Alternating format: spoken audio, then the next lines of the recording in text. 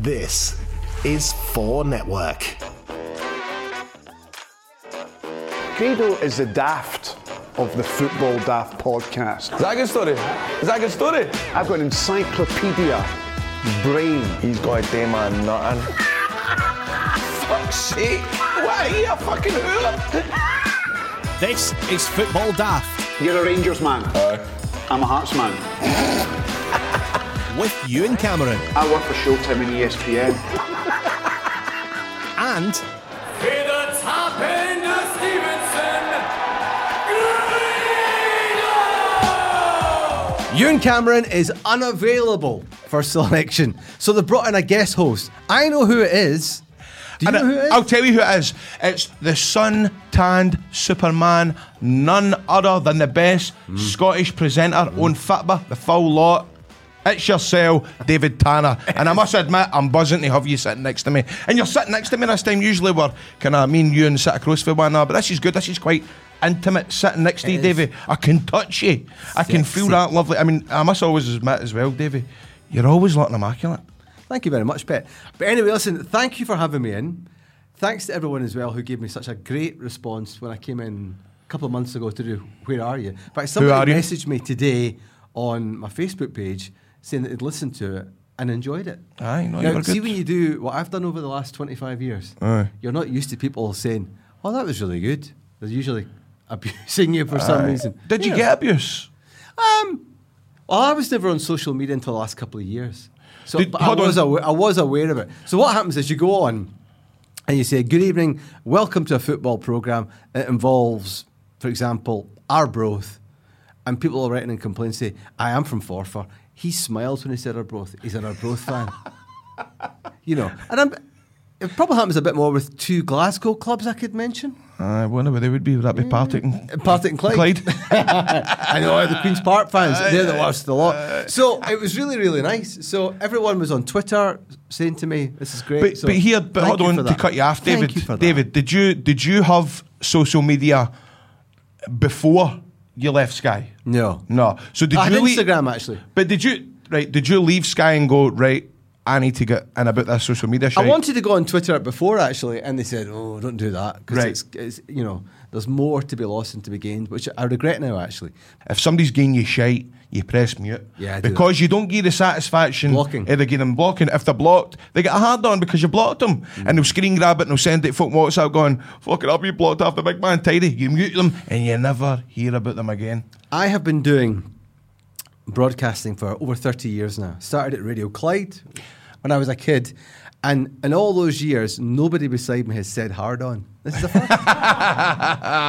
Did you? Maybe a semi. That's been mentioned a few times before.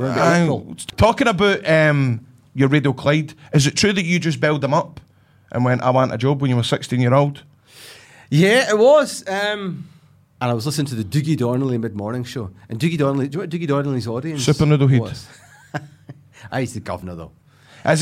Do you look up to him so much? Oh, yeah. Really? Yeah. Jim White, Dougie Donnelly, absolute governors. Jim White, I know. How do you feel about Jim White? I feel as if these days he again is becoming one of these people. Now, I know he might be your mate, but I feel as if he's coming across as one of these type of Katie Hopkins type characters, one of these Sutton. You know the way they try to sensation. No. Do you not think so? No. He's a great journalist. He's a great working journalist and get his foot in any door.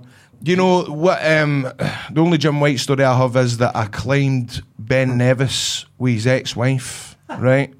Now, what the deal was, we were filming something called Scotland in a Day, and it was meant to portray September the 14th, 2014, the day that when Scotland were going to vote yes or no. And my character played a guy that decided, right, I'm that Scottish, I'm going to climb Ben Nevis, right? Now, when I agreed to do it with the director, they said, oh, don't worry about it, you don't actually need to climb Ben Nevis. You know, we're just going to get you a couple of shots. We'll get you the bottom of the mountain or the rest of it. Already, I fear you were being lied to. Was I lied to, mate? I turned up that day dressed like this with my trainers on. Turned up. Jim White's missus or ex-missus was the director. She's all wearing the boots, wearing all the carry on. She's got packed lunches, she's got torches, she's got the full rig out. Kendall mint cake. Aye, all this carry on. I'm going, what's the deal here? She says, oh no, we're going to the tap. I says, oh, where fuck? She says, no, we're going to the tap. I goes, well, what? I've got my trainers on. So she take me to the nearest place where you can get all that tent shite, and They bought me 90-bar boots. That that probably came out my wage. And I actually had to climb Ben Nevis. I left at 11 o'clock in the morning, climbed up to the very top, burst, climbed down. By the time I got back down to the grun, it was 11 at night and I was in tears. I'm worried about the chafing. Oh, there's plenty of chafing going about down about with me. That's why I carry plenty of coconut oil, David. I'm a coconut oil guy. Is there anything that you carry with you? Have you always got essentials? Is it because I said, David, you always look immaculate, big man. There's never a hair out of place. You look as if you've just walked right out of next. You're looking great. No, not really. I always like to carry lip salve, and I've not got any today. Right. And I've got the cold, as I mentioned, which I managed to pick up in Dubai. How was the Might flights? have been on the flight and the home. Flight's good, yeah. I enjoyed it. 6 hours sitting on a seat. Can't beat it. With the missus? No, they flew back the day before. So travelling on your own is the best way. You don't have to talk to anyone. So name out Mile High. Where? Actually, I did join the Mile High Club. Who way? Oh no, I was on my own. Does that count? Does that count? So there we go. We've got the first headline. David Tanner rips a nut off it on long haul flights. That's an exclusive to Football Daft. That'll be in the paper tomorrow again. If only I had the energy for that. Grado's rant. Time for a rant. Yeah, boy. Rant this week about the Three Network. I went down last week at the worst possible time. I was having a meeting in Paisley. The Free Network goes down, right? So then I can't tell people that I'm going to be late for my meeting because I didn't know where I was going because the maps were down, so the data was down. Eventually got to my meeting, done my meeting, left the meeting, right? Somebody's peeping me, beep, beep, beep, beep, beep, beep. I go, fuck, what is this? What's you, man? You've got a flat tyre. So, fair enough. So I pulled in. Big guy was brand new. I did have a flat tyre. Now, I'm hopeless at changing tyres and stuff like this. Big guy, Wally, shout out to Big Wally for Renfrew. He get right in his phone. He obviously didn't have Free Network. He goes, big man, he phoned somebody, says, big man, have you got a JT0546 for a Jaguar tyre? Aye, no bother. So I followed him slowly round to this garage. I got myself a tyre fitted, although I had to wait a couple of hours till the tyre get sent in. So the big man gave me a run fae the tyre place into Paisley Gilmer Street because I was going to go home to kill a couple of hours. Got the lift back into Paisley. Then I realised my fucking Huskies were on the corkies. So then I had to find my... Is that the Three Network's fault? The Free Network's fault because then I couldn't find my way back to the garage. Eventually I found my way back to the garage, walked half a mile. He says, right, it's still going to be a couple of hours for the tyre. I says, right, I'll find myself a vaping shop. So I walked myself back into Piazza Centre. The Piazza Centre vape shop was shut down. Is that Three's Network's fault? This is Free Network's fault. Oh. I then said to the Piazza Centre, said the shop has moved. The shop has moved to this postcode. I got a wee bit of Wi-Fi in a Piazza Centre. So I said, right, it's a 1.5 miles down the road. So I started following this map. Mate, I ended up wanting 1.5 miles. And I got to a block of flats where apparently this new vape shop was. Somebody stopped me and says, mate, what are you doing here? He says, you're in the ghetto. I says, I'm looking for the vape shop. He says, no. It's a mile back down that way. So then I walked another mile back down into Paisley Centre to find this vape shop. It turns out that the vape shop had moved, but it had moved from about here to about the end of this road. So I walked a mile that way in the wrong direction to a block of flats, came back down, realised that the vape shop was just round about the corner, basically I walked about 4 miles on the wrong way because I'm fucking free because you can't get the finger out their arse. How can a network in this day and age go down, Tanner? How can this happen? I don't get it. Don't ask me, I can hardly switch my phone on. But how good did your arse look after a 4-mile walk? Well, I must have dropped a couple of pun, but I must admit I walked into a newsagent's and found that they were selling Willy Wonka chocolate. Willy Wonka. So I bought myself a Willy Wonka chocolate, and also the shop was selling orange twirls. I didn't know they existed. Oh, wow. So I got myself an orange twirl, and I got myself a Willy Wonka chocolate, and I got myself to the vape shop. And because I'm new into the vaping, as you see, I can't put this vape down. I've got 2 vapes now. They're calling me Jake the Vape. But just let you know, that caused a lot of bother that day, Free Network. I went and bust because also I missed a payment on my credit card because I couldn't sign in because there was no data. So now I've got a black mark against my name for not paying my credit card off because of you, Free Network. I'm going to struggle to get a mortgage. Fuck the lot of yous. And with that, it's back to you in the studio. So we must talk on Football Daft about the weekend's games. What about Celtic? Celtic 6, Ross County 0. Wow. You know, Celtic had 21 attempts in goal in the first half and only scored 1 goal. Not that good. Slightly biased. Hamilton Accies won, Hibs won. What can you say about Hamilton unable to beat Hibernian?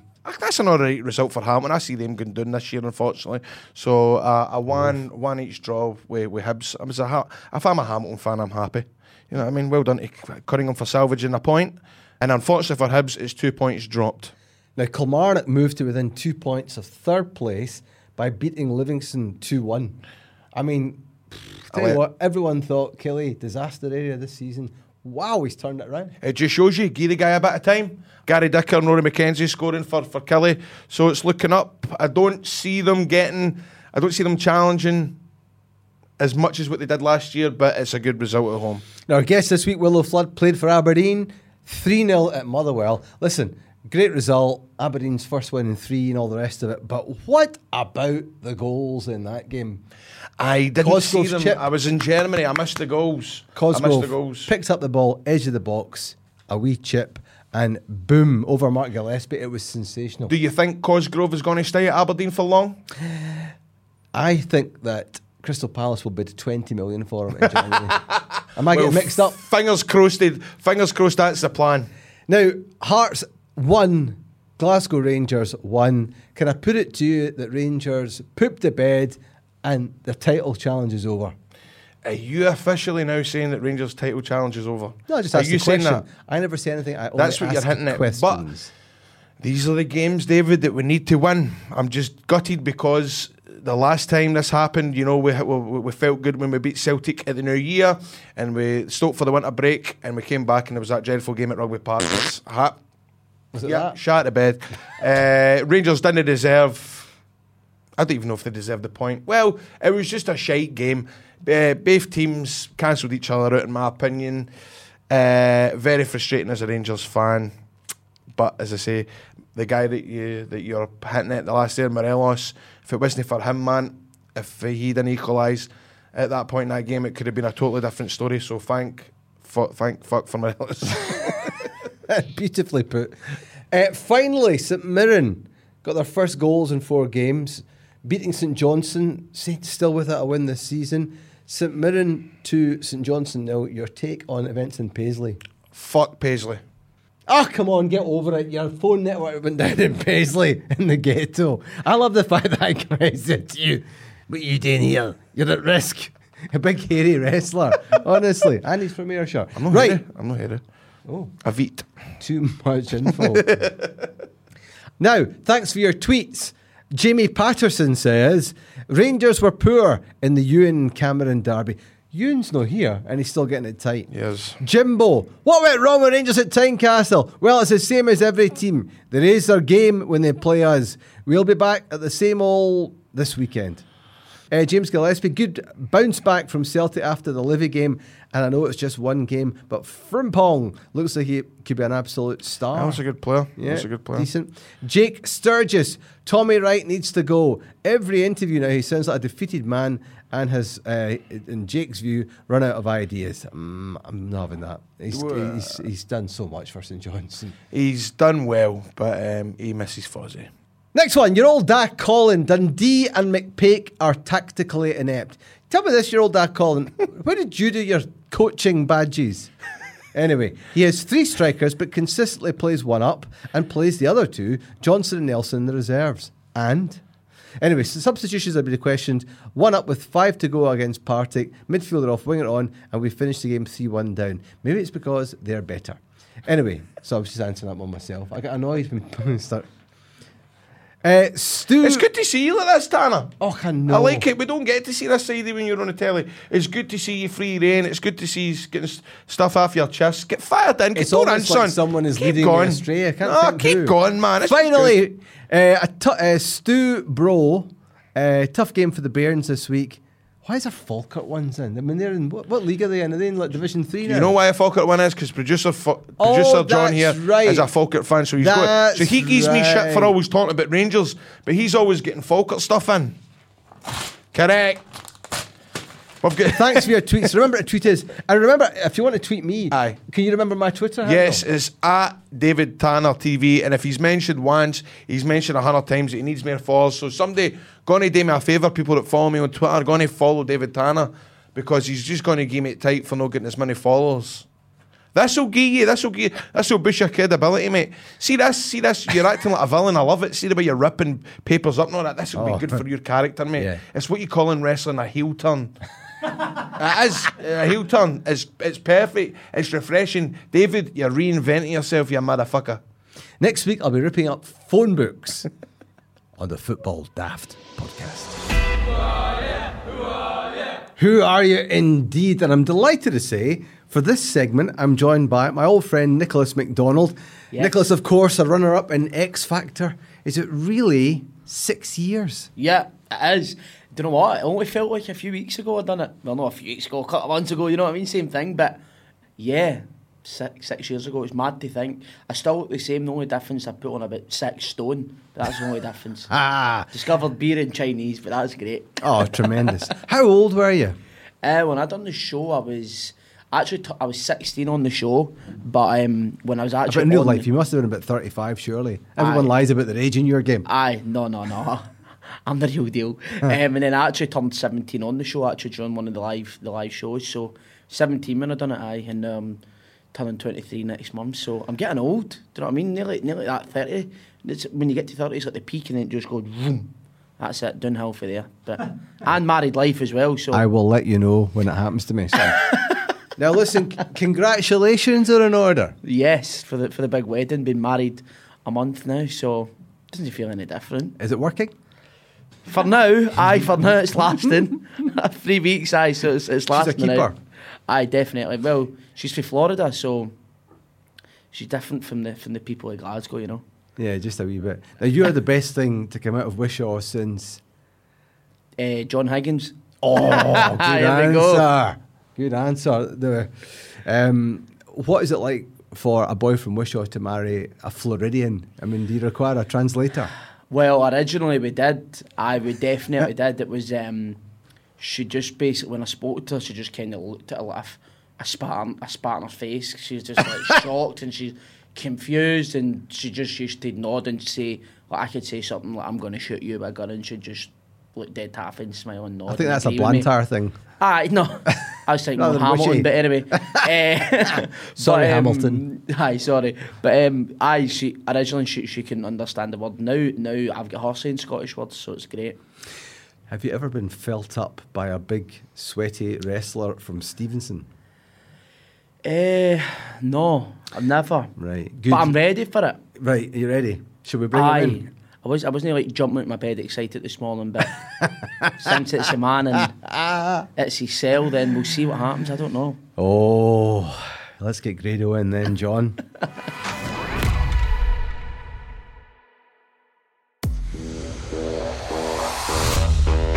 So, as if by magic, Grado is here, and he's sitting next to our mystery guest on Who Are You? Grado, you need to ask some questions of our guest to try and work out who she is.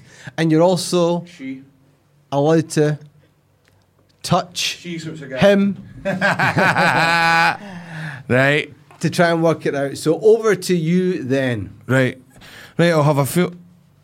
Oh, is that? No. It's not a woman. You got a big Jaco on. You got a big Jaco on with a big collar there. What the fuck? So I've just been... That baby, what is that? Was that what? Right, so he's a prick for a start. Although, hold on to see... I don't know if I should be calling this guy a prick. For the horns. Now, there's a wee clue there. And what? On one of the fingers, there's a wee clue.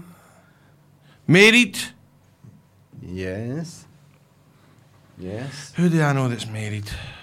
That doesn't narrow it down necessarily. Right, but who do I know that's recently. Right. Married quite recently. Right, you got a bonnet on. What do you think of the beard? You got a beard, right? I just licked my finger. I would have not licked that finger, mate. You're going to end up with worms tomorrow. No, I'm kidding on. We'll get you a tetanus. Right, hold on. Are you a football player? No. What are you Scottish? Aye. What kind of accent's that? Is that a Glasgow accent? Close. He's from near Glasgow. Right, you're from near Glasgow, right? You're in the line of work, so you don't play football. It's not Ayrshire. It's no Ayrshire. It's not Dunbartonshire. You wear jackets. Are you a celebrity? No. He certainly is. He certainly is is. a celebrity, right? He's been seen by literally tens of millions on TV. tens Time. of millions. So, are you on American telly? No. Are you on a soap? No. Are you in the theatre? No. I'm We're not talking national I'm television. National television. Aye, none of your Scottish nonsense. Right, so you're on the telly down south and all? Yep. Right.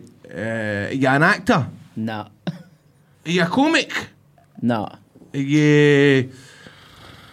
What are the highest rated shows on TV? You in X-Factor? You in Fame Academy? X-Factor. You were on the X-Factor? Were you on the X-Factor? Right. Fuck, you're not a McDonald brother, are you? No. But by the way, shout out to the McDonald brothers. I was on the same flight as the McDonald brothers a couple of weeks ago. Shout out to them. That is like an Ayrshire celebrity. Binge fest. I But know. this fella here is from Wishy. Hold on! Did you- you win the X-Factor in 2007? No. It's no Leon Jackson either. That's what I was going to say, Leon Jackson. It's no Nicholas, is it? Nicky fucking... You're too big to be him. You're too big to be Nicky McDonald, aren't you? It's yourself. Well done. I go with that! You know I fucking go with that! Took on 25 minutes. Nicholas has just turned funny. 40. It took so long. Fucking well. hell, man. Hey, I'm actually quite proud. That's hilarious. That is, I can't believe I got you, man. God, that was a good one, wasn't it? That was a good. good one. I managed to get it, and I was on a flight with the McDonald brothers. Do you ken them? No. Do you know who they Nothing related to me, no. And you're married? Where did you get married? Here. Right. It was just for invite. But listen, hold on a minute. I want to sing with you, man. Come on then. What's your song, Walking into the Ring? Right, like a prayer, but that's not good. No. Right, but hold on. The song that I always sing when I'm in karaoke, so all my pals always love me when I sing it. Ain't no sunshine when she's gone. Ain't no darkness anyway. Ain't no sunshine when she's gone. And she's always gone too long. Anytime she goes away. And it's a bit, I know. That goes on forever. We'll be here the next week. Wait, what is your favourite song to sing? I don't know. There can be miracles when you believe. No, that actually. no. See, did I tell that story, John, on the podcast before when I went for an audition a couple of months ago? If I never told you this. For what? I went for an audition for this. It's my first week. I know. It was for the National Theatre fucking thing in London. All my actor pals were like, hey man, this is heavy duty, this audition. It's like no messing about there. Did you ever hear Sir Larry Olivier sing the National fucking Theatre thing? No, never. See, that's the way. Sir Alec Guinness. That's the way I'm on. I just can't with myself, right? And so I had to go in and read a couple of scripts, and it was all like, oh, kind of this, kind of all that. Dramatic. The boat is sinking. Please save me, right? But I had to read the script. Then they went and said, Titanic. look. Then they said, can you sing a song for us? We need to. Can you? You need to deliver a piece. I went, right, okay. Give me 2 minutes, and I went, fuck it. I'll sing Leon Jackson's The Winner Song. So I'm like, stunning with my phone, right? Stunning with my Pulls phone. up the karaoke version on YouTube. I did. I went like that. Audition. I stood in front of all these, like, hoity-toity. Hello, Graham. Just stand over there and just, have a bash. Don't be scared, Graham. You Relax, have this. Graham, relax. Graham. Relax, Graham. And I went like, there can be miracles when you believe. Did they have a big all red buzz hope in is front of them? They real. can go, Well, I brrr. didn't get to that point. It was basically, right, Graham, that's enough. Thank you for coming. We'll We'll be in let you know if touch. you get the part. Never Aye. fucking heard nothing. Nah, I wouldn't phone you back either. No, I bet you wouldn't. How you got any singles coming out? Nah, no, this year, next year. Right, so cool. Big album. Doing that. Aye, big album, big number 1. So listen, joking. big mystery. What team do you support? Well, that's a funny one because when I was younger, I actually had a season ticket for both Celtic and Rangers. Oh my God! Do you see? I really like that. I know Honestly, I'm a bit of a do weirdo. you? Yeah, I like the guys who played for Celtic and Rangers, but a guy who's had a season book for both. But then the Like thing it. is, see, now a lot of people ask me because when I was on the show, there was a picture of me wearing the Rangers top that get put in the newspaper, and then me and Lisa Commons were the first to sit in every seat at Parkhead for Marie Curie, and we raised £30,000 for that. So, And did you play football when you were younger? I did. I loved playing it, and then actually when I took my cardiac arrest playing 10, Hold on, what? Oh, was this part of your hang with? Was this not wasn't my sob Was story. it ya?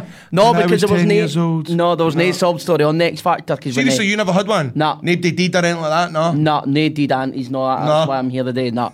So what happened on the show? Well done, mate. That's They what found I out about it, get and that. I wanted to get through my own merit, my own pride, Aye. and no folk going, oh, I had to be auntie died last year, and he's the biggest fan about to phone out and vote for him. No, I wanted that to get does through my and head in. actually say, do you know what, he's a decent singer. Do you know what I mean? And that was and then when I come off the show, that's when it came out saying that I've got this illness and all that. What did happen? How did you go? So I was playing football with my Wishy Wickham, my football team, Right. playing up in East Kilbride, and I went to kick off a game and I fell.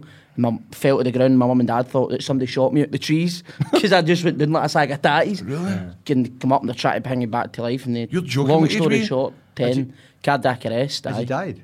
Died. I was Did out you die in a cold. pitch? Aye. Can Don't know you how I remember did- what happened? Can you Nah. remember? Don't remember a thing. Never seen the Golden Gates.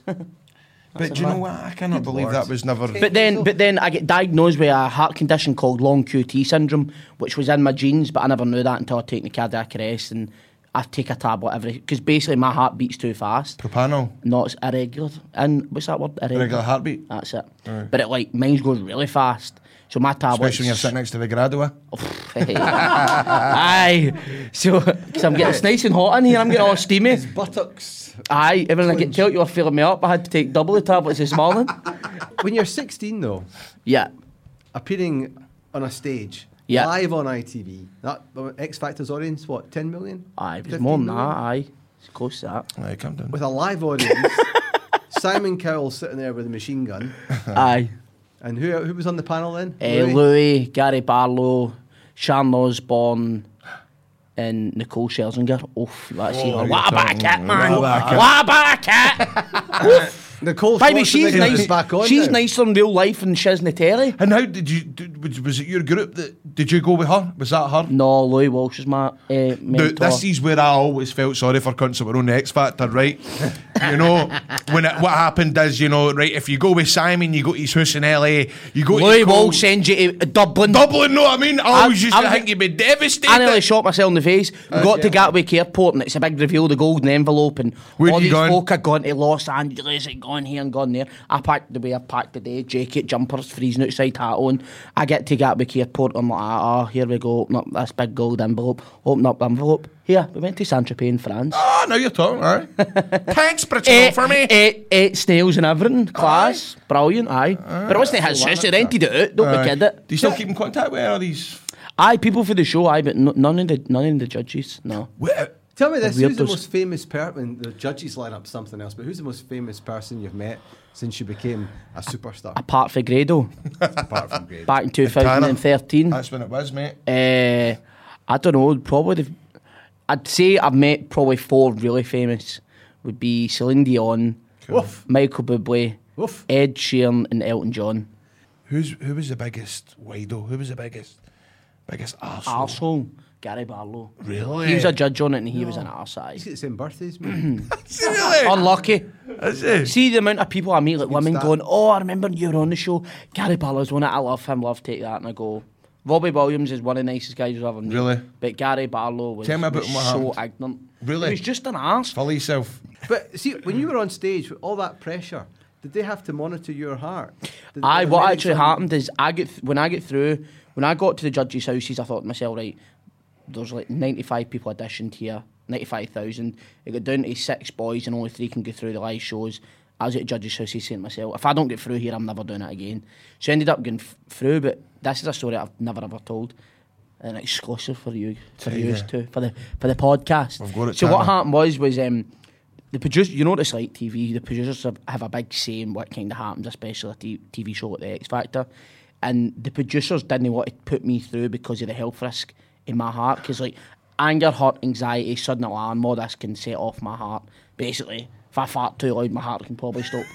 It's never happened, but we'll try and see. We'll see what happens. But anyway, so the producers actually says to Louis, you cannot put Nicholas through just for the health and safety reasons. Casey farts, Casey lets off. Aye, basically. And then Louis turned around and says, Louis went against his will and against him and says, I'm really sorry, but I can't send him home. That's and Louis brilliant. put me through. They sent me a cardiologist 2 days later and back in London, a specialist and all that. They checked my heart saying, he has got it. Nothing's happened since the cardiac arrest. And just keep an eye on him and he's fine. And they gave him the go-ahead and I get through to the live shows. But I was already through, but they sent me the cardiologist to make sure I was fine, and the producers were like to Louis, not can I put him through? And Louis like, I need to do it. Brilliant. So he believed in me, which is great. That's good. Because if it was any other judge, they'd just been like, right, okay, we'll pick somebody else. Who did you not get to the live final? Aye, the final, in Wembley. Runner-up. Aye, So you were the runner-up. Aye. So how did that feel when you came second? Was you gutted or was you just glad to be there? Basically, no, you're in the final, I was saying earlier on, like when I went on that show, I signed up for it. I never ever thought I'd even get an email back saying going for audition. Do you know what I mean? I was 17, so when I done it, I never had any expectations, never had any goals. And when I got to the final, I was like, don't know what. When I even got to the live shows, first week live shows, I was like, this is way beyond what I expected. Just enjoy the rest of it. And it never even turned into a competition. It just felt like enjoyment. I was out of school. I was living in a big house in London. I was on the X-Factor and I was 17. It was great. Life couldn't have get any better. Aye. Nicholas, it's been great to see you. Thank you very much for being felt up. Oh, I enjoyed it. It was great. Thanks. Some folk would pay for that, David. It's a niche market, but listen, I'm in. One last question before you go.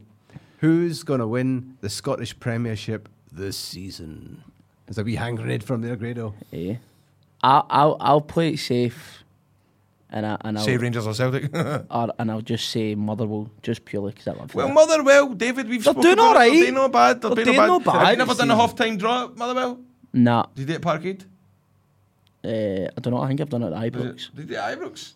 You? And they knew you were a Celtic season ticket. Oh, they'll hear Come me. on, you. No, it's been great to have you on the show, innit? That was good, man. I like that. Like You that. got it correct as well. Who See your iPad, you want to sign that and I can take that home. No, that's kept, mate. No, you can't get that. I'll give you a signed 40, but don't worry. Right, David, we've got a part of the show called Who Knows Wins, right? Who Knows Wins, It's the home of social betting and they're changing the culture of gambling. We've been doing it for the last couple of weeks and it's You really know I quite listen good. every week, by the way. I know that you do. Do you actually? I feel like you're insulting me. Well, have you listened to the Who Knows Wins bit? It's very popular with the punters. My brother gets involved. People in my group chats and WhatsApp get involved. Basically, bookies have been taken out of the equation. You're betting against your mates. That's basically the idea. You download the app on the App Store or Google Play. It's at www.whoknowswins.com. You set up a league, and that's what we're doing this weekend. Right. You put down an entry fee. Say it's a £5. You choose the matches that you want to get involved in. You involve all your mates and then you predict the outcome of the games. The person with the most correct predictions wins a pot of money.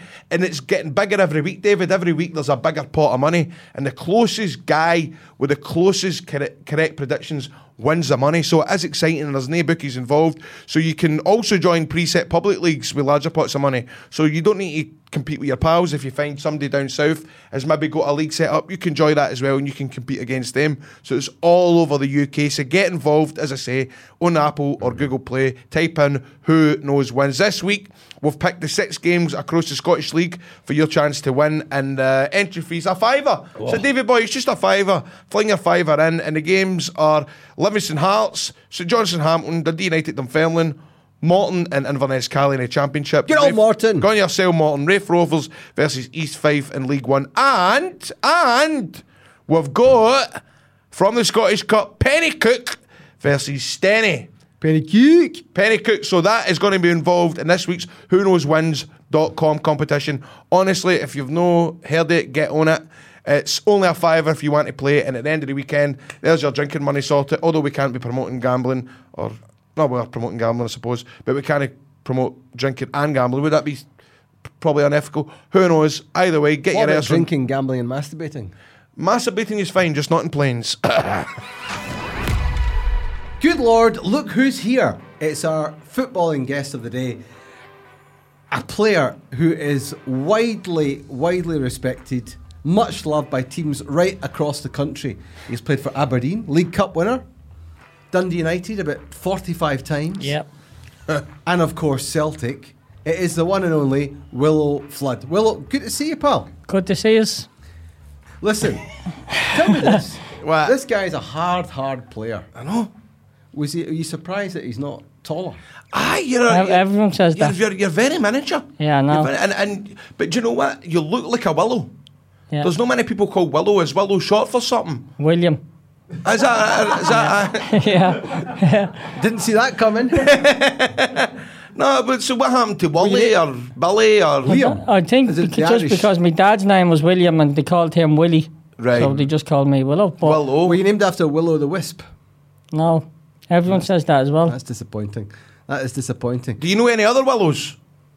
Mark Wilson, they call him Willow, Yes, but he's not real Willow. Yeah, of course, Right. of course. When I found out, well, we're interviewing Willow, the first thing that came to my mind was, I want to know about the time Man City, right, Yeah. were struggling in a game. Stuart Pearce is the manager. They've got a £5 million striker on the bench, and they fling an outfield tap to David James, and he comes on as a sub. Were you part of Man City that time? Yeah. I was actually 19th man, so I just sat on the bench that day. And I remember there was a kit man at the time, Les Chapman. He had David James an outfield jersey, and I said to him, "What the fuck are you doing with that?" And he goes, "Oh, the gaffer told me I need to bring it onto the bench." He said, "What?" So it was us at Middlesbrough to qualify for Europe at the time. And it was like 15 minutes to go, and he says to Big Nicky Weaver, "Get one, big man." And he goes, "Oh, is James struggling?" He's like, No. So then fucking 5 minutes later he brings Nicky on and gave the big man his jersey for going up top. He was like a fish out of water. Aye. And to be fair, Had you done it before in training? and as soon as he brought him on, Big John Macklin was sitting beside me and goes, "Fuck me, that's me out here." I'm not surprised. But to be I fair, thought you were going to say put you in goal. I know to be fair, that's all Percy was short of doing at the time. He was trying everything. How was he as a manager? He was actually quite quiet, you know. Really? No. Yeah, like I expected him. Did he not play it? I had stories that Forrest used to put all that dreadful punk music. Used to He's play mad on the into all that punk music, yeah, the rock and bus. stuff. Did he do that when he was a manager as well? No, he just used to let the lads deal with the music and stuff. Right, but okay. as a manager, he was quite thoughtful, but he wasn't really one that would go out and start battering lads. Like, he surprised me that he never done that at the time. Would you fancy a square go with him? No, that's for sure. Do you know what? He was good to the kids at the time and stuff. He obviously patched me off for City, so fuck him. Yeah, we're with Willow on that one. 100%, mate. Listen, tell us about the big names at Man City when you were coming through there, because I mean the managers alone were all really famous names. So what are your memories? When I of those first guys? went over, it was Joe Royle at the time, and I think we'd got promoted to the Premier League, and then his first signing was like George Weah or something like that. I remember George Weah had his own boots at the time. They were just called Weah, black boots. All the lads thought they were the bollocks, obviously, at the time. And then President Weah, to of be course, fair, of there was a Liberia. drinking culture a bit at the club at that time, and I always remember that kind of came over then as soon as Kevin Keegan came in, and he got rid of everyone that was in the drinking culture and brought in proper quality players. And like his first or second signing was like a Nelka or something like that. Ali Benarbia we had. How does a manager like Keegan put a stop to drinking culture?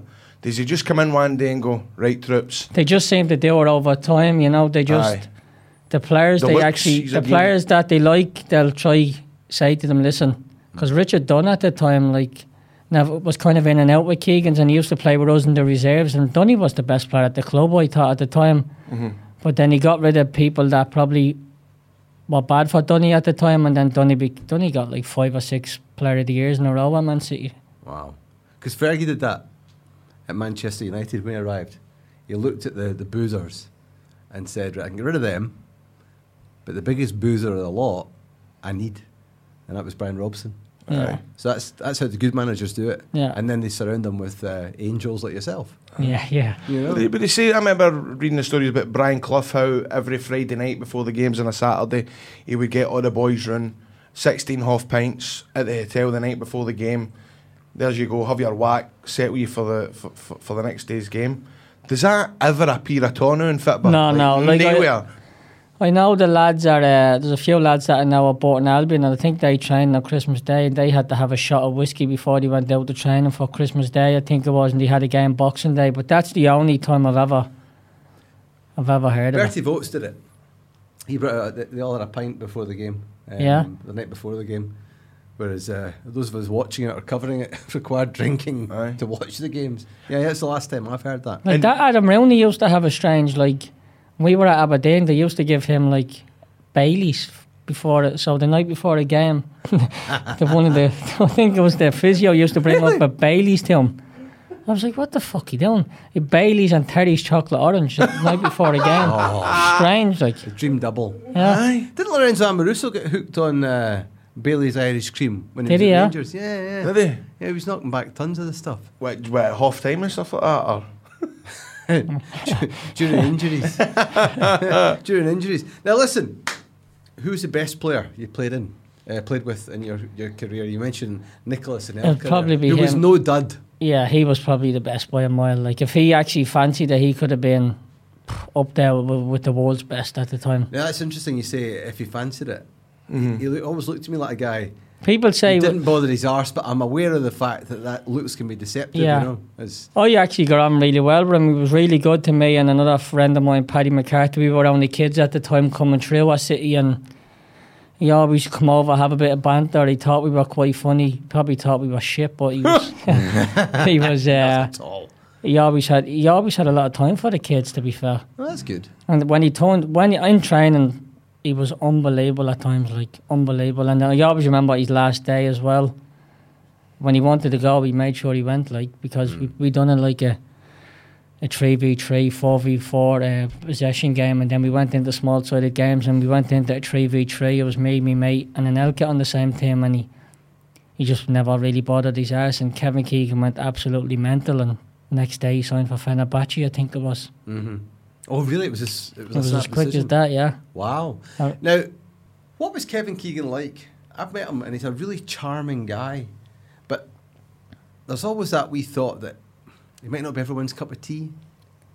Do you know what? He was good to me as a kid. He gave me my debut. He actually pulled me in on a Monday, and he told me he was going to get the club to sort out flights for my mum and dad, and he brought them over on the Monday, and they put them in a hotel, and straight after the game he went to meet my mum and dad. He had a lot of time for people. I thought he was a people's person. For me, he was infectious. He was good on the training pitch. He didn't do much tactic stuff, but it was all like small-sided games, a lot of shooting drills, and he just had plenty of enthusiasm for me on the training pitch, and I always quite liked him, you know.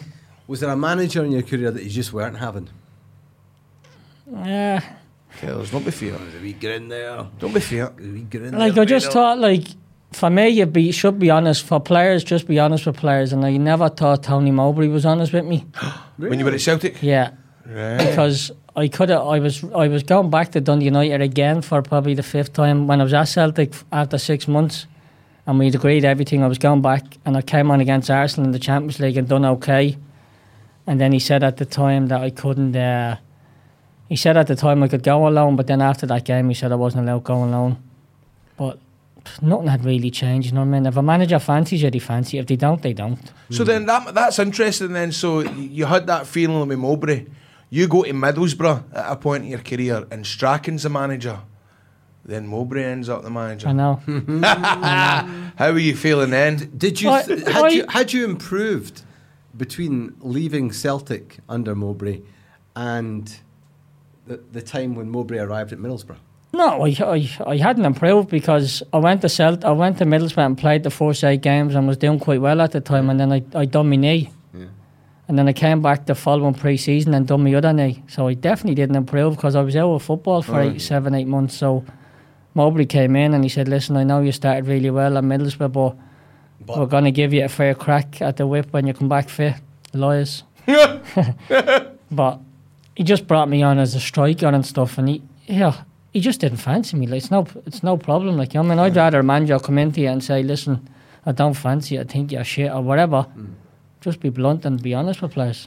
I remember when Mogga was the manager of Celtic. Andy Walker and I met him in the dugout at St Johnstone. I remember it was over yesterday.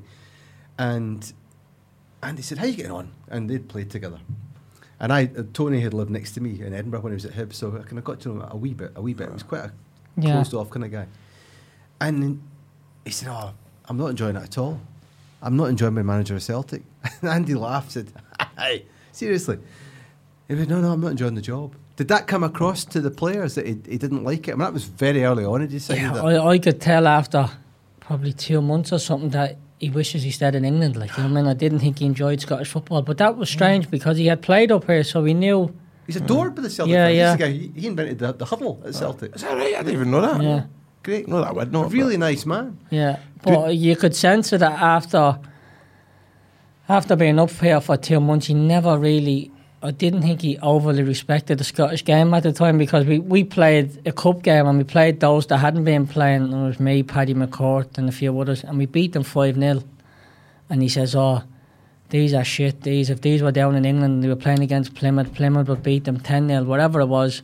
And then they put out his proper team a month or two later and we got beat by Falkirk. You know what I mean? So he wasn't. You don't feel that he was out his depth at Celtic. You just feel that he definitely wasn't out of his depth because he was good on the game and stuff like that. I just didn't think he overly enjoyed Scottish football. I think he just preferred English football.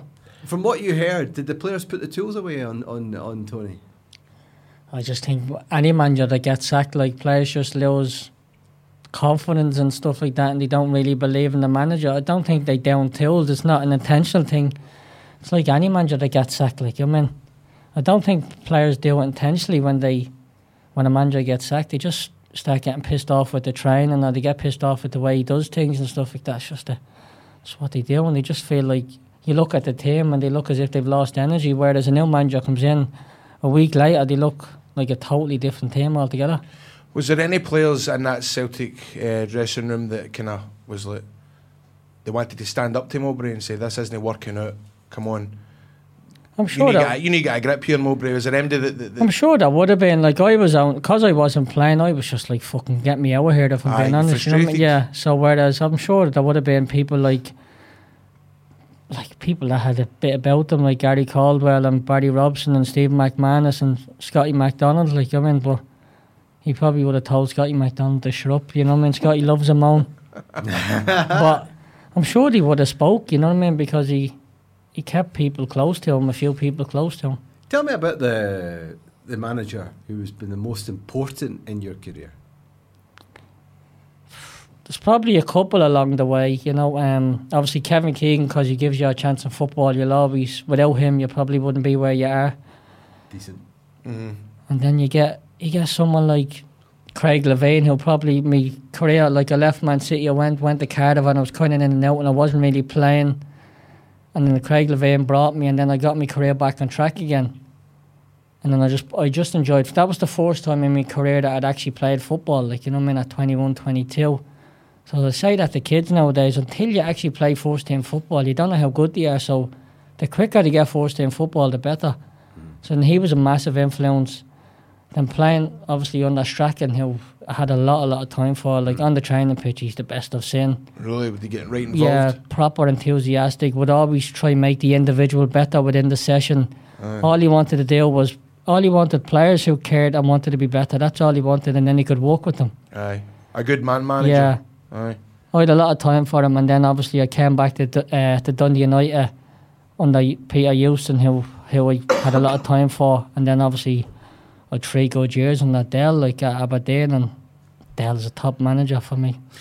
What are Derek McInnes's strengths? Is he He's a great coach or a man manager, or both? He lets Doc take most of the stuff, but when it comes to team shape, Dale will take it. And then his man management for me is the best. And one thing he always does is make sure everything's done for his players. He always wants the best for his players.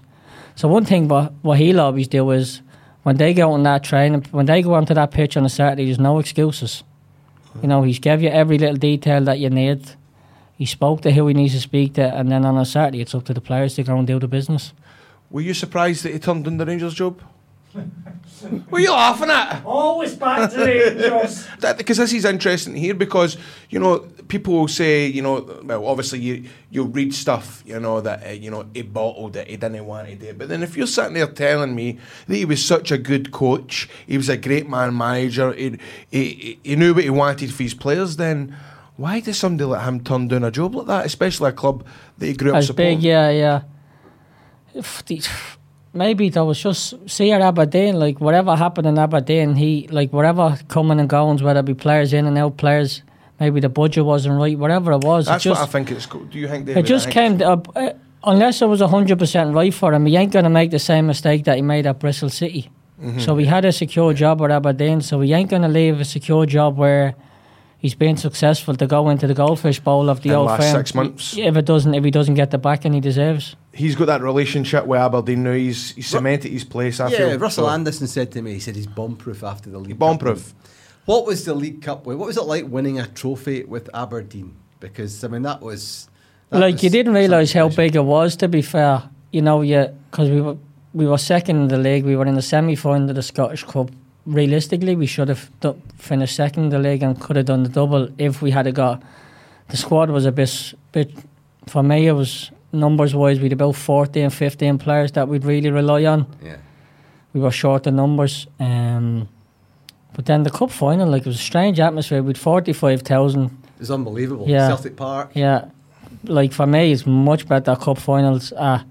Whether you played them at Ibrox, Celtic Park, rather than Hampden. For me, the atmosphere at Hampden's nowhere near as good as. There's so many players say that, didn't you, David? Do you know what though? You love that. You love Hampden, didn't you? I love Hampden. Do you? And atmosphere is about people. Yeah. You know, you know, yeah, they make a noise. You don't. But I remember the cup final we had with Dundee United when we got robbed against Rangers. Remember in the League Cup final? Yeah. Was that the one? Was that 2-1, Boydie? Was that right? Yeah, 2-2. Yeah, and then you beat us on pens. Yes, that was a great day. Yeah, but do you remember what? Like, try and be at least a little bit. The atmosphere that day, I thought was decent. Mm-hmm. Yeah, but I think that the big thing for Dundee United was obviously Eddie Thompson and stuff like that, you know. That was that Yeah. year, wasn't it? Aye, because it was only a matter of days, wasn't it? Yeah, I like think he died just on went Thursday or not long something. after that cup final and stuff. I remember meeting him that day, and I almost didn't recognise him because of the Yeah. No the wonder, chemo you know what I mean? on. Tell me about the League Cup final, Aberdeen and Inverness. Shit game, wasn't it? Aye, I was trying to think about a think I watched euphemistic it. way of saying that. I think I watched it. Do you know who I was sitting next to in the crowd that day? Tell us. One of your players now is an agent. You're an agent now, Peter Pollitt. Right. If he had played, I think it'd have been a different game. If him and Johnny Hayes comes off after, A couple of minutes. yeah. If we had them two in our team, like that's what I'm saying. We were short of numbers really. That Aberdeen team, and our whole thing back in them was Pete in the 10, Niall off the right, Johnny off the left. We plenty of pace, you know. We plenty of creativity, and we took two out, like, you know, when it was hard to replace them. Yeah.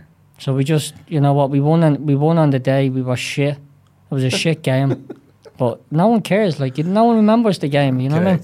See, can I ask you something, right? I know you probably get asked this, and every Old Firm player will get asked it, but the atmosphere in Old Firm, can you explain it? I know it's the most generic question to ask an Old Firm player, but we all like to know. Everybody's got their different takes on it. Well, this man made his debut in the Old Firm game. Yeah. That's right. You made your debut. Did you play for the start? Yeah, Scott McDonald missed a header from 2 yards out. Do you remember? Wait, I'm trying to remember. It was a shit game. What game was it? Nil-all. It was shit. Yeah. Nil-all. Did you shit yourself? Be honest.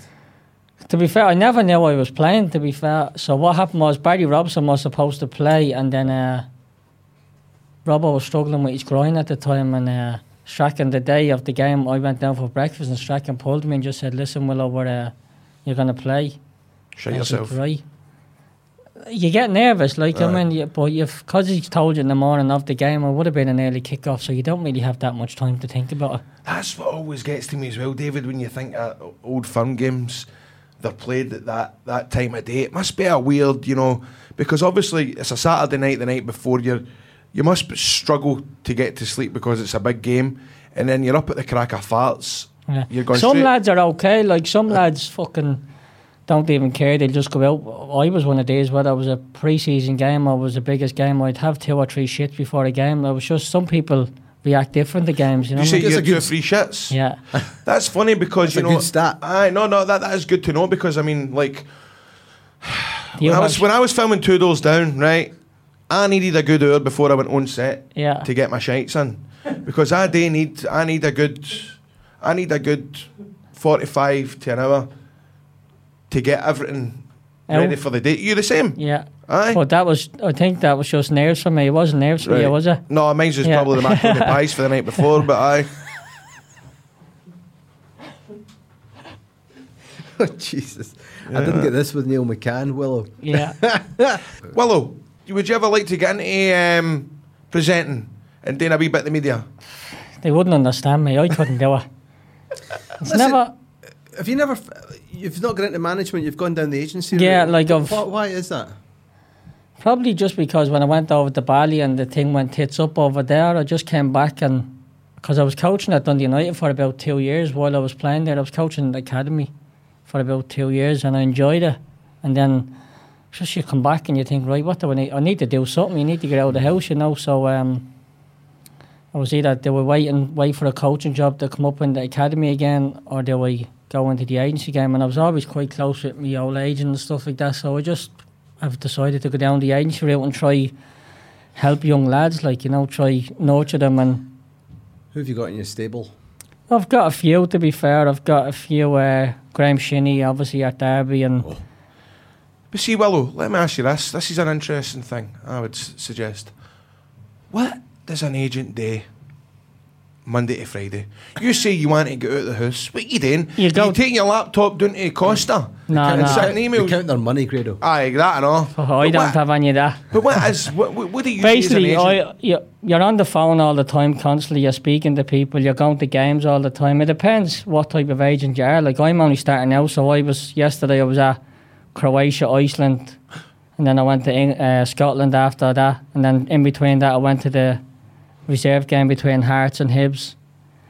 And what's that? Are you doing? You're looking after your players? I'm just sometimes you're just watching games to see if you can pick up a player or, you know, someone that you think has got a chance. And what about... What, do you get any complaints for football players? Like, right, you know, I need to phone my agent. What's a kind of typical phone call for a player saying, I'm not happy with this? Is it something to do with... Yeah, if a boy is not playing, he won't be happy. Right. You know what I mean? So then he'll ask you, what do you think? Do you think I should go and see the manager? And I'm like, well, listen, it's a bit early for that. If you've been out of the team for if you've been coming back from injury, you'll be pissed off. Sometimes you need to just tell them, listen, sometimes you need to go in and just speak to the manager yourself. Aye.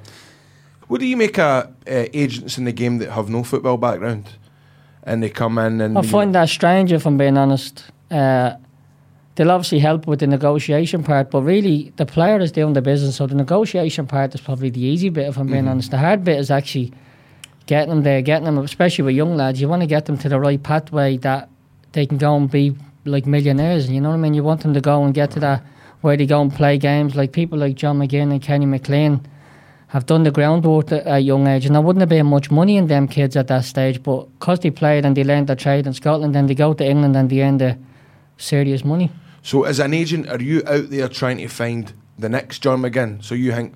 Yeah, you're obviously... You want to find a player where you go, right, fuck's it, man. Yeah. Maybe get a good turn here. Get Yeah, some you move want down someone south. that you think that... You can buy another house. Yeah, you want someone that you see a 15, 16-year-old, you think, you know what, he's got a chance long term, he's got good ability, he's got the right attitude, he's at a right club where he's going to get a chance. But then sometimes you want them to stay at a certain club, and sometimes the kid and the parent might want them to go to England at a young age. We need to talk about... I think you could still be playing. I know. That's Looking what I at you. People say Could that. I probably could still play, but you know what, I just think... So why did you chuck it? I chucked it basically because when the Bali thing went tits up, I came back and I had probably lost me fucking hunger, if I'm being honest, because see, when I went back to Dundee United from Aberdeen, it wasn't the same club that I was used to when I was there before. Yeah. And I think the whole pressure of trying to get us back up, and it just fucking drained me, if I'm being honest. And on that Shaba Laszlo, like, I didn't enjoy it at all. Like, I Is he a mean, nice guy? nice fella, but just fucking Clueless? just drained me. I'm being honest, like, just drained Was me. his bonkers as Well, some of has his meetings were mental, alleged? like, yeah. His meals? His meetings. He'd have a meeting every day before Alright, training. his fucking meals. I'm going with his meetings. His meetings were fucking mental, like, you know what I mean? Absolute mental, like, he would... But did they just go on and on? Just went on. Like, so the meeting we'd have a meeting before training. It could be 10, 15 minutes, or it could be 60 minutes, 70 minutes. You just fucking didn't know. Almost as long as the game itself. Yeah. So at what point do footballers tune out of meetings? Oh, I can see lads like, we had a talented boy in the team, a boy called Scott Fraser at the time. So then Scott Fraser, if he doesn't, you give him 10 seconds and that's it, he switches off, and I'd be looking over at him and he'd be like, I'm like, fucking hell, like, they just switch off. Like, I mean, sometimes people can talk too much. Like, I remember when I was at City as a kid, we had a decent academy with about 20 odd boys played in the first team, and I never remember getting over-coached. Whereas I go and watch some of the coaches nowadays, I'm thinking, fuck me, will you just let the session go? Like, it's not about you. Aye. So tell us what happened with that whole situation with Bally and Dunfermline.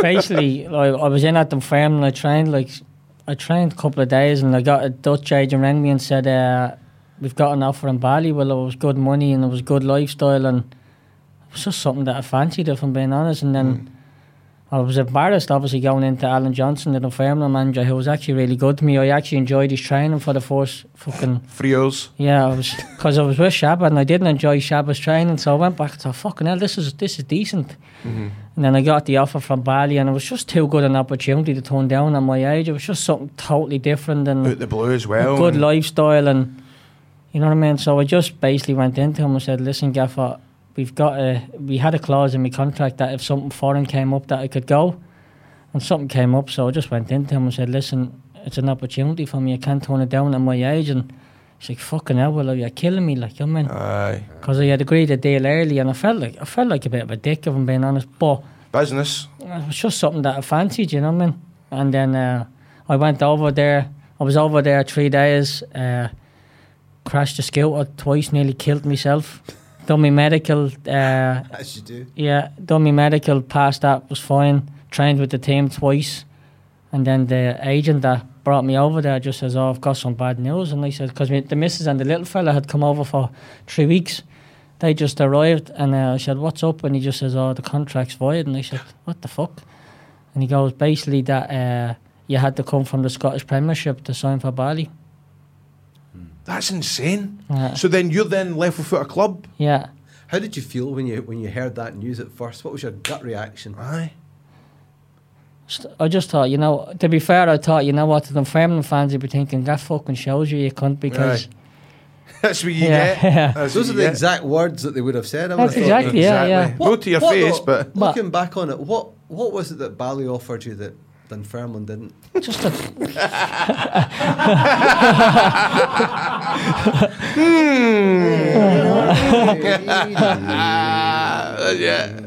Just totally, like... Son! Lifestyle and culture, and it was totally like you're training at like 8 o'clock in the morning, and... What was the scoff like? Food was nice, place was nice, beaches were nice, everything was nice, Did you feel, I mean, you've been caught... They've pulled your pants down on that one, to use a football expression. How did you feel then when you left it for the last time, heading, how long's the journey to Bali? It takes about 12 hours or something, 14 hours. Did you fly first class? No, they flew me first class over and fucking... on him in the back? Middle seat? Yeah. You with the chickens? Yeah. Oh, really? So, was that as low as you felt? Well, I didn't really feel low, like, I'm sure there's fucking people, and like, my thing was, everything happens for a reason, it wasn't meant to be, so... Oh, gosh. It wasn't that bad, it wasn't as if you're fucking scraping for your last dollar, so it didn't... There's people in worse off situations than me, and I always thought to myself, you know what, you've given football a good crack, but like, you've been at it since you were 15-year-old, so what will be, like. Aye. And I played for fucking a club that I supported at Celtic, I played in the Premier League, I played in the Scottish Premier League, so... I'd achieved more than I ever thought I would. I thought you should have played for Ireland. Yeah, so do I. I thought you did. I thought I should have got at least a cap. Like, obviously, when I was doing well at Man City at the time, and I was doing well at Dundee United at the time, before I got the move to Celtic, then there was talk of it, and it just never happened, Who was to blame? Brian Kerr was the manager at the time, so he was to blame. He fucking gave some shy players caps, but he never gave me a cap. What was it like to play for your boyhood heroes? Do you know what? It was an unbelievable achievement because I thought, you know what, I've got there, but then I never really felt I got there because I never played as much. So then I actually realised, I actually probably wish I never went there, if you know what I mean, Really? because I never played. Football, I ain't happy. To be fair, some footballers are happy, but I was never happy until I played games. So you never really felt part of it until you played games, and even though I was there and I played a little bit, I never really felt part of it. What was that Celtic dressing room like at the time? You've got big characters like the holy goalie Arthur Boric. Yeah, there was plenty of talent. There was McGeady, Scott McDonald, Sean Maloney, Nakamura. Like, there was plenty of boys. Plenty of winners in that squad, wasn't there? Obviously, we didn't win the league that year, but I think that was the last time Rangers won the league, was it? 2011. 2011. It was 2011, alright, calm down. Yeah, like obviously, there was some big characters, big players, but I just never really felt part of it because I never played as much. And I wish I'd probably if I could turn back time, I probably should have just stayed at Dundee United. Really? Because the money. The pressure's really high at Celtic. Did that sometimes reflect? The pressure didn't bother me because I never. Ups in the dressing room or in the training ground. Yeah, we had a few little like obviously McGeady and Arthur had a bit of a fallout and stuff like that, but there wasn't. Were they rolling about the flare? No. They were rolling about in the shower, yeah, but were they really trying to fight each other? With a buzzet and all that? Yeah. But have you ever that happens before? No, that happens at every club. Aye, fucking swinging punches with your like an argument. There's an argument. I can imagine it. Not with the balls hanging out, like, you know. It's a bit rich coming from a wrestler who wins his money in chunks. Listen, going to Aberdeen, it's a big game this weekend, of course. Two of your ex-clubs going head to head. Did Johnny Hayes give Aberdeen the X-Factor when you were there? Yeah, like we had a few at the time. Like Pete Poller was on fire that year. Like Pete got Player of the Year that year, and then we had Niall who was flying. Do you know what we did? And Adam, to be fair, Adam was one of them that if he got the ball in the box, he scored. Aye. Don't ask him to start controlling the back to goal and start linking the game, but if you get the ball in the box, he guarantees you goals. And Johnny was a big part of our team. But we'd Ryan Jack in the team. You know, we'd some good players. Great player. Yeah, he's much better now. He's much better now because he's at Rangers. There you go, Grado. There you go. I interviewed Ronnie Dyler recently on BT Sport. You did not, did you? I did. Where is he? He's in Norway. Did you fly to Norway to go and see him? Yeah. What fun? Yeah. I'm nice to do an interview. And Ronnie said that he thought he'd blown the league that year. Should you at Aberdeen have won the league that year? I think we would have. I'm not sure we would have won it, but we would have put them. We would have brought them close if we had probably brought a few more players in January. I think if the thing with that people don't realise, like Derek McInnes has a budget that you cannot compete with the old firm. So like the highest paid at Aberdeen is probably $3-4 grand a week. Highest paid at Rangers, Celtic 25-30. How do you compete with that? No. There's a reality check that people need to realise. There's only so far you can take clubs, and you can win cups, but to take them and go and win the league is Leicester done it. But if Adam Rooney had stayed fit, would you have won the league? Because he missed the run-in. Yeah, I don't know if I'm being honest. Being honest, we were probably a little bit short at the time with squad and depth. But if we had got back in January, we might have. Because I don't think the Celtic team were nowhere near what they should have been. Like, you know what I mean? They obviously weren't playing for Ronnie Doyle, and we beat them twice in a week. You know, we beat them in the Scottish Cup, and then we beat them in the league. That was under Lenny the year before. So we could beat them in a one-off game, but whether we could beat them over the season, I'm not so sure. Well, Willo, it has been such a pleasure to have you in the studio. It's been a fascinating interview. Good to get an insight for a football agent, somebody that's played down south, up here. I'd like to thank you to come on. Just one more question: who's the hardest cunt you've played with? Who's the player that you wouldn't want to roll about in a scud in the showers with? Probably Richard Dunn. He'd fucking the honey monster would kill me, I think. Yeah. Really? He was quiet, but fuck me, I wouldn't fancy tackling him like. Quiet assassin. Yeah. Aye. Oh, they're the worst. There you go. It's a bit like you, David. I can imagine you being a bit like that. Yeah, I'm a sort of, yeah. No, I can imagine it. I can imagine somebody in a night out talk the shit out of you. No, I can imagine somebody coming up to you acting wide, slagging you about something and you fucking sticking it on them. I'd have to stand in a chair first, Willo. Yeah. Willo, it's been great seeing you. Always good company, and I'm glad to hear the agency business is going well. Best of luck with that. I wonder if you can get his Graham Shinney on the phone just now. I guess Shinney on the phone. Go, get him on. I want to ask if he's coming here. Let's get him on. Come on. He's got a big game tonight. We can't. Sure. Tap him up. Well, get him a good deal. Get him a good deal back to Ibrox, right? Yeah, sounds good. Thank you. I think that might have been illegal tapping. Right, it's now time for our Beer 52 match of the week. Congratulations to Dundee United supporter. He'll be a fan of Willo Flood, no doubt. Kenny Thompson, who correctly guessed the 1-1 result in the Hearts and Rangers match to win a case of beer.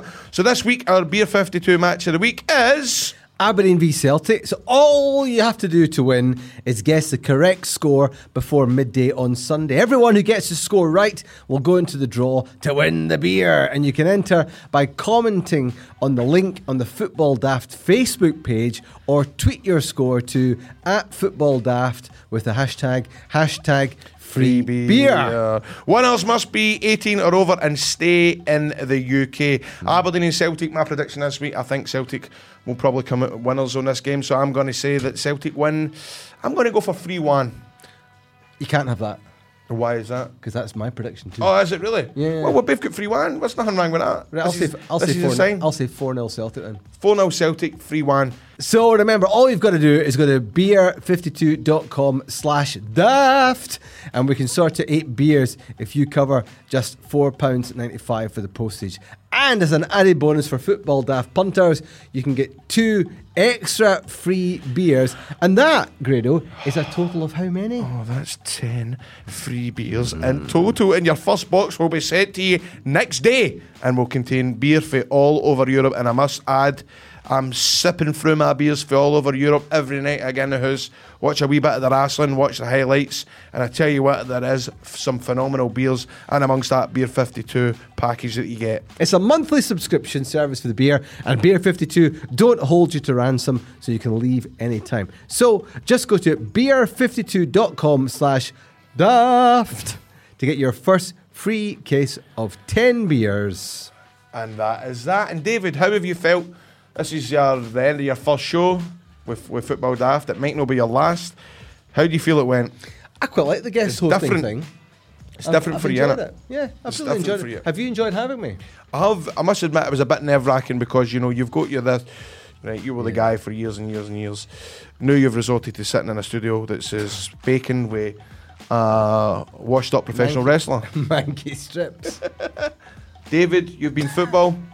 You've been daft. It's yourself! Remember that? No. This is 4 Network.